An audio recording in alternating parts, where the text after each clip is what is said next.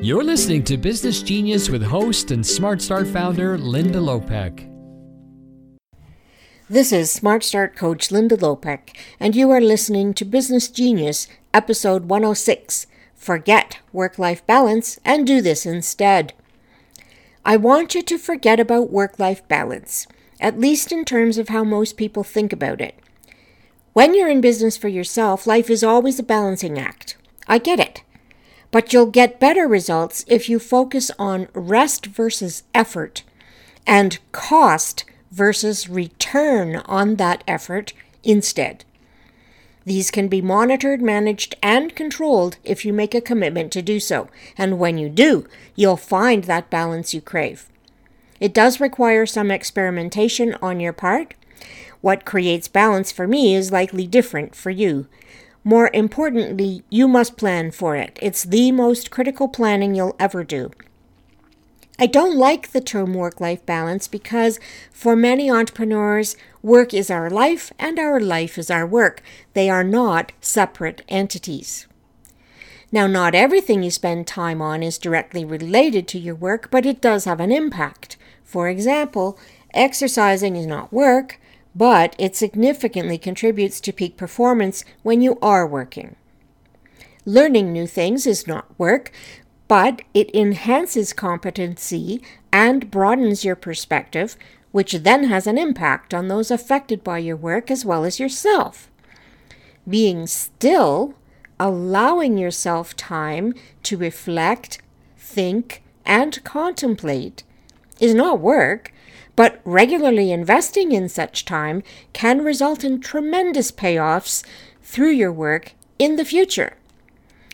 None of these things are possible without physically and deliberately taking time away from work to rest and spend on other activities, including such things as pursuing hobbies, performing community service, and even doing nothing, which can often be the most effective use of our time we could possibly make.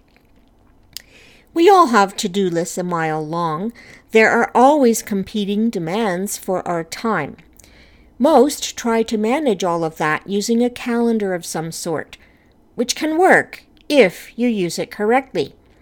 But what many do with their calendar is fill all of its white space with appointments, meetings, email, project work, and so on. Calendars are a record of interruptions to your work.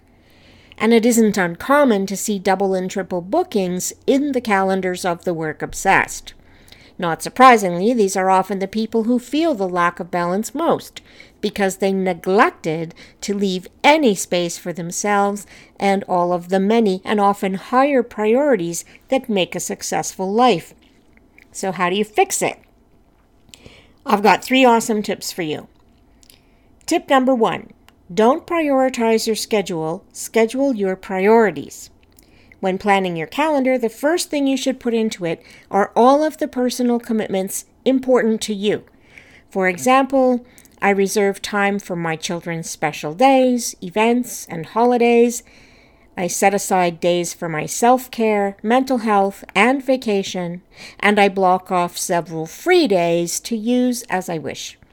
This ensures plenty of opportunities for rest, recreation, rejuvenation, reflection, and reward.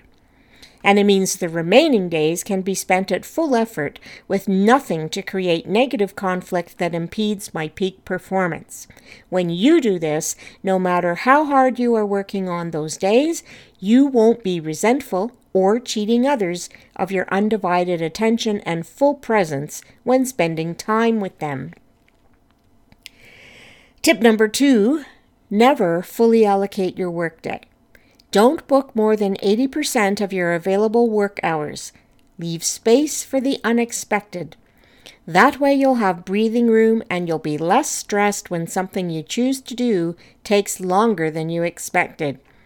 You'll also miss fewer opportunities that arise by chance, and you'll have more freedom to pursue whatever moves you when it moves you. This automatically enhances your experience of both work and life. Tip number 3. With some of that time you left open for reflection, think about this. We experience being out of balance when what we have given our time, attention, and energy to does not return satisfaction equal to or greater than what it cost us to serve that particular need or demand. Train yourself to be sensitive to such situations so you can make adjustments moving forward. You may well decide to continue serving that task or to make that commitment again, but it will be your choice. Should it continue to prove too great a cost, you are free to choose to make a change next time. It's really when we live and work from pattern and habit alone, rather than consciously through choice, that we automatically risk imbalance. It's really easy to focus only on what is in front of us today, but that does not serve your success well or promote balance long term. So challenge yourself to change your focus to rest versus effort and cost versus return on that effort. And I think you'll be amazed at the difference it makes in your life, to your business, and with all of your relationships, including the most important one, the relationship you have with yourself. Until next time, this is Smart Start Coach Linda Lopek, here to help you grow your business genius and love your work, whatever it may be. Find more ways to unleash your business genius at smartstartcoach.com.